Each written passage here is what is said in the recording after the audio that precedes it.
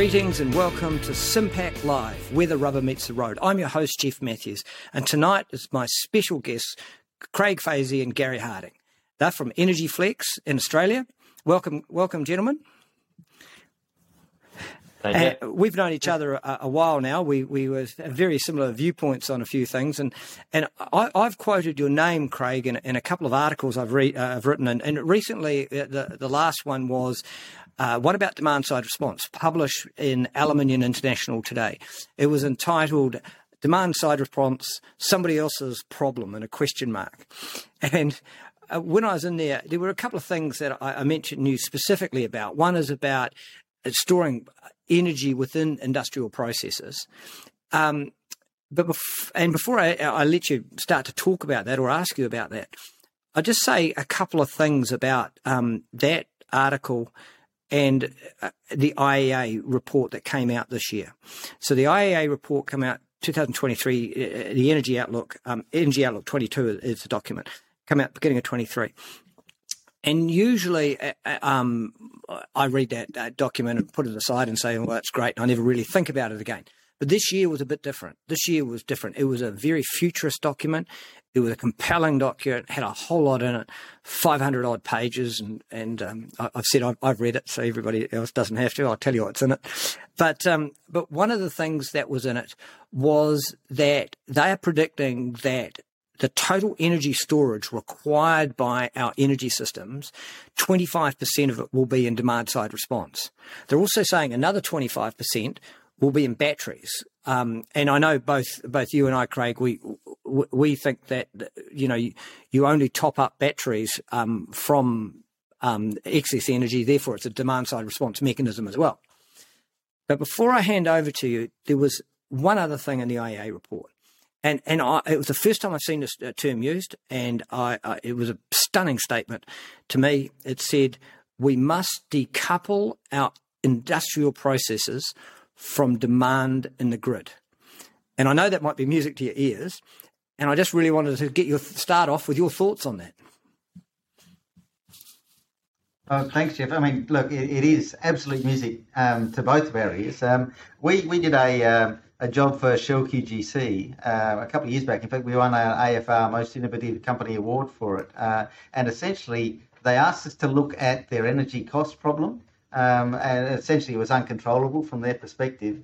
And we said the same thing. This was in 2017, that the energy cost problem you've got is because you can't decouple your various different production processes in line with the energy price, right? So to see the IEA coming around to exactly the same idea, the fact that if we have to operate constantly, then when you've got a variable input system, that makes it really tough. But if the operations don't have to be constant, if operations can actually be decoupled from the electricity system, so we go faster when there's a lot of energy available and slow down when there's a lot of energy not available. And this, the really important part of this is go faster more than slow down. Because for years we've known when energy is scarce, you have to slow down. But with renewables, the real problem is, what do we do with all of that excess energy in the middle of the day? How do we go faster and use it when it's there and then slow down when it's not there? What you're actually doing, we call this process storage, where instead of actually storing energy as in a battery so that I can, store the energy and continue to operate continuously, we use the energy and change our operations. The impact on the grid is the same, but the energy impact, the efficiency is orders of magnitude better, and the cost drops down so that energy becomes a real benefit rather than a hindrance in the energy transition. So yeah, music to our ears. Gaz, what are your thoughts on that? I agree, Craig. Yeah, I think you've covered it. We talk about trapped energy value. That's the real idea here, is about the actual trapped value that's in part of your process. So we're here to unlock that. That's really all it's about, Geoff. Can you give me an example of what energy storing energy within your industrial process looks like? Because it could be. I've said that energy storage, or within the process, can be as rudimentary as stockpiling, which was a dirty word before, when we were looking at just-in-time manufacturing, and we saw where we got with that when COVID hit. So just give me some examples, or give the viewers some examples. Well, in fact, stockpiling is the perfect example. And look, nothing wrong with just-in-time manufacturing, but what we didn't realise was that the basic assumption for just-in-time manufacturing is that energy is constantly available and cheap. And if energy is constantly available and cheap, then the best way to operate is at your most efficient set point, which is what lean manufacturing did across the board. But if energy stops being constantly available and cheap, then you have to actually treat it as an input variable. And the best way to treat it as an input variable is via stockpiling. So, one of our favourite examples is an ore crusher, right? Your mine digs up the rock, then they have to take it from big rocks to little rocks down to powder so that they can get the minerals out of it, right? Once the rock's crushed, it stays crushed. So why wouldn't you crush faster when the sun's shining and stop crushing when the sun's not shining, rather than put all of that extra power into a battery, lose a huge amount, have a huge capex cost, just so that you can keep a crusher, which is designed to turn on and off because they get big rocks in them, they get jammed, they have to turn on and off. Why would you, store the energy so that you can run continuously rather than use the machine as it's been designed? So what you're saying is either two hoppers, storage hoppers, and run your rock crusher faster and store twice as much, or two rock crushers that work faster during when the sun's shining and you switch them off later. Well, absolutely. The really silly part that we see is essentially, oftentimes the way a mine works is you get the rock comes out of the ground, it gets put onto one stockpile, it goes through the crusher to go into another stockpile, and then goes through a grinder, right? So you're taking it from a stockpile to a stockpile. Why on earth would you do that continuously? Yeah. Well, because when the people invented the machines, they had continuous power from cheap fossil fuels. Yeah. Well, actually, that's not... Well, they did, but remember, lean, basically, when these machines were first built, they all operated at different speeds. Lean came across and said, tune the whole system so that it can operate at one most efficient speed, right? The very same mechanisms that allowed us to become extremely efficient in that whole just-in-time manufacturing process are still available now to go back out. I seem to have lost you. I'll keep talking just in case. They're still available to go back out and make the system variable so that it can actually work in line with the available power. We definitely have each other on the system, even if we dropped out for a second there. Craig, keep talking. I'll jump in there.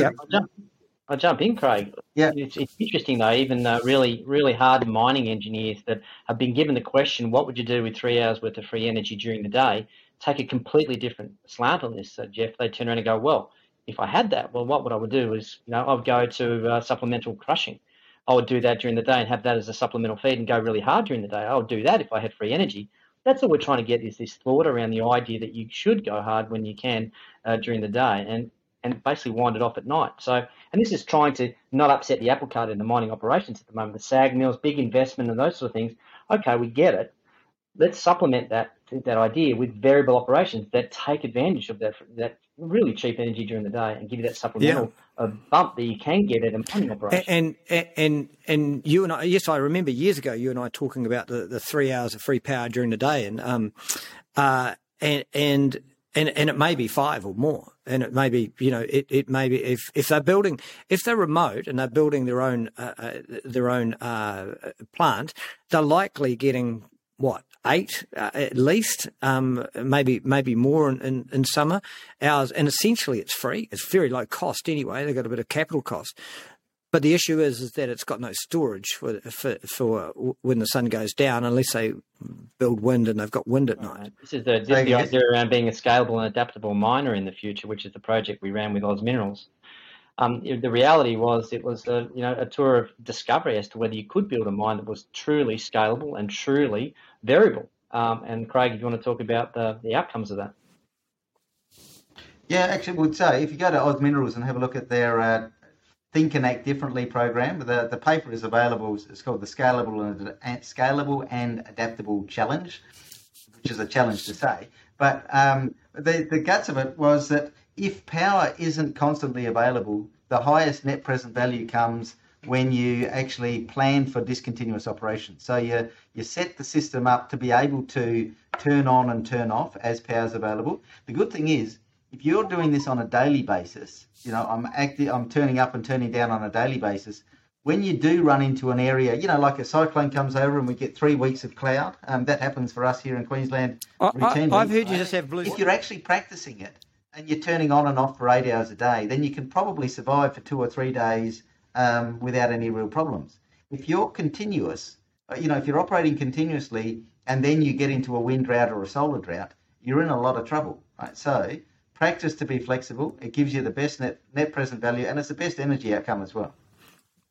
And what?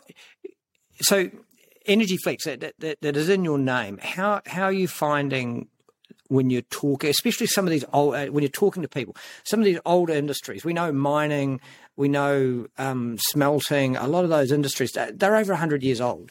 So you're talking about, and one of the things I mentioned in a podcast, I mentioned you, Craig, talking about third generation engineering versus first generation engineering. Just take us through that concept, or take the listeners through that concept, because what you said in that makes total sense to me. But I think just take us through that. Well, the thing is that when you're born, the world that you grow up in, it's easy to assume that this is the way things always have been and the way that things always should be, right? Engineers that are no different. The engineers that design the system in the first place have got a set of decisions they can make on different equipment, different ways of operating, a whole range of options that they could choose, right? And for a set of reasons that are probably only visible to them at the time, they make a set of choices and then the system gets built, right? The second generation of engineers come along and they learn something about how the decisions were made and how it operates. But by the time you get to about the third or the fourth generation, you stop learning about the decisions, and what you learn about is how to operate the system as it exists, right? At that point, it's hard to realise that the system could be different. And I know, you said that a guy whose great-great-grandfather was working in an aluminium smelter could quite happily walk into one now. It might be a bit cleaner, right? But it's essentially the same process that he was doing 100 years ago, right? For that sort of industry to come in and say, hey, this can be different, is almost earth-shattering. But what we found, Gaz mentioned miners saying, what if we gave you 3 hours of free power per day, right? What would you do? Right? And we're talking lots of power, 10 megawatts for 3 hours a day. What are you going to do with it, type of thing, right? And it takes a while for the penny to drop. But when the penny does drop, the fact that, make hay while the sun shines. Your grandmother said that. And this is essentially what we're talking about. Use it when it's there, rather than getting someone else to catch it for you, save it for you, just so that you can continue to operate the same as you always have. So to sum that up, the old economic paradigm, and I call it old now, of the most efficient use of capital was operating a machine 24/7, needs to be re-examined in the light that when power is not available, it's going to be very, very expensive. And when it is available, it might even be free or low cost or even negatively priced. We are complete believers. The thing is, right, renewable energy is, it's variable, intermittent and correlated. Variable is the sun comes up and goes down each day. That causes the wind. So, that's predictable. Intermittent is sometimes it's cloudy, sometimes it's not. So you're never sure just how much you're going to get. The correlated is the real kicker in this whole thing, because if one solar panel is generating electricity, usually lots, or if not all, are generating in the same area. And even in Australia, often in the whole country, they're all generating at once, right? And if one's not generating, or if one wind turbine isn't spinning, the chances are that none of the ones around it are spinning. And oftentimes, because of the way our weather works, it can be, the whole country's got no wind on it on that particular day. So that means that when you're generating into a glut. And when you're not generating, it's a famine, right? And what you've got to hope is that I get sun on my panels when everyone else has got cloud, right? Well, that's a pretty tough way to run a business, So what it means is it'll be either really cheap or really expensive. And if you can take advantage of the really cheap part, then power will be pretty much free. But you're providing a business opportunity for the people who are actually generating the power. Because we've got a company over here in Australia, Rugs A Million, and their marketing used to be always about these rug shops going out of business. So we've got these rugs really cheap, and I look at it and think, crikey, how many rug shops are there in the country? There must be one going out of business every week. And when people talk about, it doesn't matter about the cost of electricity or the cost of, let's say, of storage, because if I get the power for free, then I can afford to do it. But if you're getting the power for free, someone else is going out of business. We need to find a proper use for this so that the people who are generating can stay in business and keep making the power for us. And that's by becoming flexible, using the power when it's available and not using it when it's not. Yeah, for sure. And because going back to the IEA report, 25% of our energy storage is in demand side response. And then they said 25% in batteries, assuming the last 50% is a little bit in frequency response, but the bulk of it will be in pump hydro. Then 25% is going to be really significant. And that means I've just recorded a podcast and I said in it that demand side response will touch the lives of virtually everyone on the planet, because renewable energy will touch the lives of virtually everyone on the planet. And the two go hand in hand, because one's intermittent and the other means, in the crudest sense, you have to switch off, or you're going to be switched off because there's not enough power to run that. And so let's just turn to industry on the demand side, providing energy security, because there's a lot of talk about energy security, and we do know what happens when the lights go out in major cities and things. Is generally it's mayhem and rioting and a breakdown of orderly society. And so energy security is important, but it means that industry have a really large, important and responsible role to play, that when there isn't enough energy in the grid, and we're talking here in Europe, it's a deep winter. It's 3 weeks in winter. You've got icy conditions, no wind, no solar. Everyone's freezing. In Australia, it might even be midsummer, where you've got peak energy and people need to keep cool to be able to stay alive, essentially. Just take me through your thoughts on how industry responds to those grid shortages and their responsibility. And this is the decoupling, that even over those longer three-week periods. Take me through your thoughts on that. Well, okay, here, let me show you a little picture. This little jar here. Yeah. Can you see that? That's Beerenberg. This is actually tomato sauce. I wanted it to be strawberry jam, but I couldn't find a bottle, right? So the thing about Beerenberg is a company outside of Adelaide, and they make some wonderful produce, right? And the question was, how much strawberry jam do they make in the middle of winter, right? And the answer is none, because there are no strawberries, right? You don't store strawberries so that you can make strawberry jam continuously throughout the year. When you've got a lot of them, you make jam, and when you don't have enough, you don't make any, right? So you're practicing in responding to variable input. Power as a variable input is exactly the same. So industries that need power and they're going to go through the European winter. They know about the European winter, right? The question is it more cost effective to set up the industry so that it can shut down during winter and then start up again when the power comes back on, or to actually store the power so you can run continuously? And I went to Virginia Beach in the middle of winter over in the States, and Virginia Beach is a huge tourist area.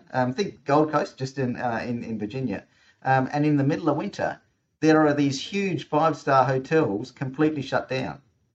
The reason they're completely shut down is because no one goes there in winter. Right? They're already being flexible. The hotel doesn't. They don't keep operating continuously and trying to drag people in who won't go. They understand I've got a tourist season. Ski resorts do exactly the same thing. The ski resort runs when the snow's there and doesn't run when it's not. So industry can operate the same. It's just they've got to change their mindset and understand, if energy is not constantly available, how do I change my operations to make sure that I can continue to work? And are you seeing this? Are you seeing this with the people that you're talking to on the ground in Australia? Are you seeing this change? That industry starting to recognise this, and even starting to recognise the economic opportunities of energy flexibility? We are, but it's hard, and it's look, you're up against 100, 130 years of training that this is the way it should be. But the discussions are promising. Gaz, can you sort of what do you think? I think attitudes are changing. Yeah, absolutely. Look, from the customer-facing perspective, I think what we're doing is really selling the message that it's like solar, off-grid homeowners in Australia. They're doing exactly what we're asking industry to think about, which is go hard during the day, power up all your batteries, and then be very frugal at night so you can get through. So if you're off the grid, you've got to be variable. That's exactly the message we're selling to industry, which is really starting to take hold here because ARENA, our Renewables Energy Agency here in Australia, has started to wake up and actually fund demand-side activities in industry. This whole idea that we've got enough energy, now we need to understand how to actually use it. So they're rolling out programs that are touching on the cold chain, cold retail space, supermarkets and so forth, where they're starting to really push the idea that stored energy inside the refrigeration environment is extremely valuable for the grid, and it's, again, easily controlled because it's a slow-moving temperature differential that we're talking about here. Wind it up, wind it down a couple of degrees, prepare for the times where we need to come off the grid, prepare all your cold storage and so forth, and start to become variable and rewarding them for doing that. So that's a good example of where it's starting to be proliferated through this distributed network of cold chain logistics suppliers. It's a really big distributed area, and they're saying, please be flexible and we'll reward you for it. So getting into mainstream communities is where we're really starting to see some interest at the council level, where councils are starting to say, we've not only got an energy cost issue, we've got a carbon problem that's looming. We've got this noose around our neck that says I've got a 2030 goal that I need to achieve and I don't know how to get there. So what we're saying is take your community assets and start to think about being flexible about your pools and thinking about how they're operating around that whole cadence of available renewables. And they're thinking this may be a way that we can actually co-opt the whole community to start thinking about how they use it at home and how they can affect their whole emissions footprint to really offset their problem that's looming at them large in the future. So the message is getting out there, Geoff. I must say the big emitters, the aluminium smelters, as you know, it's a hard conversation, but everybody's starting to wake up. And I think that they're starting to see that there's value to be had in not only the idea of being, energy efficient or certainly energy cost benefits. The carbon side of it's massive, let's face it. And companies are looking at us to say, can we use this to help people offset their energy costs at home? Certainly from our perspective, it's something that employers are starting to worry about their energy footprint as it pertains to their employees. So they're saying, how do we help them get better at home? So it's proliferating right through the ranks in some respects, and we're really hopeful to see it keep happening. Now, one thing you just touched on there, and this is the last point we'll talk about, because I know for a while you've talked about energy value proposition. And that is the energy that is a cost to you. And if you're an industry and let's just say you've got $1 million or $500,000 power bill a year, you guys have got the idea to flip that around and go, well, that's actually a value proposition if you can flex it. And just take us through that. Yeah, I'll quickly jump in on this one. Just the exciting bit for us, the reality is, I said it at the start, Geoff, is talking about that trapped energy and carbon value that's in your asset. It is actually an asset to you. If you can turn around and actually start to flex that, you can get value streams out of it, as we've mentioned, through energy cost reductions and certainly through that carbon emissions piece. So it is a value proposition. People don't know that they're sitting on value. So it's a bit like shining the torch on the gold nugget in your backyard. Would you take a shovel out and dig where somebody said there was gold? Yeah, you would. And that's what I think we're saying in every business, that you have got an asset if you can use it the right way, like you would any sort of activity inside your business that you thought you would get a better value out of it. Energy footprint is exactly one of them. And I must say, people are starting to wake up that, yes, it's a cost, but let's flip that over to being a valuable asset to us in some way, shape or form. And then again, carbon comes with it as an absolute benefit. If you can justify these reductions, you can start to create carbon credits through the system here in Australia. So it's a win-win. That's great. That's a great interview. Thank you, guys. Thank you for appearing on SIM-PAC Live. Really interesting discussion, as always. And if people have got questions, they can leave them in the comment section, and I'm sure you guys will answer them for them. I'll pass them on. But once again, thank you for appearing on SIM-PAC Live, and look forward to talking to you again at some other stage. Thank you.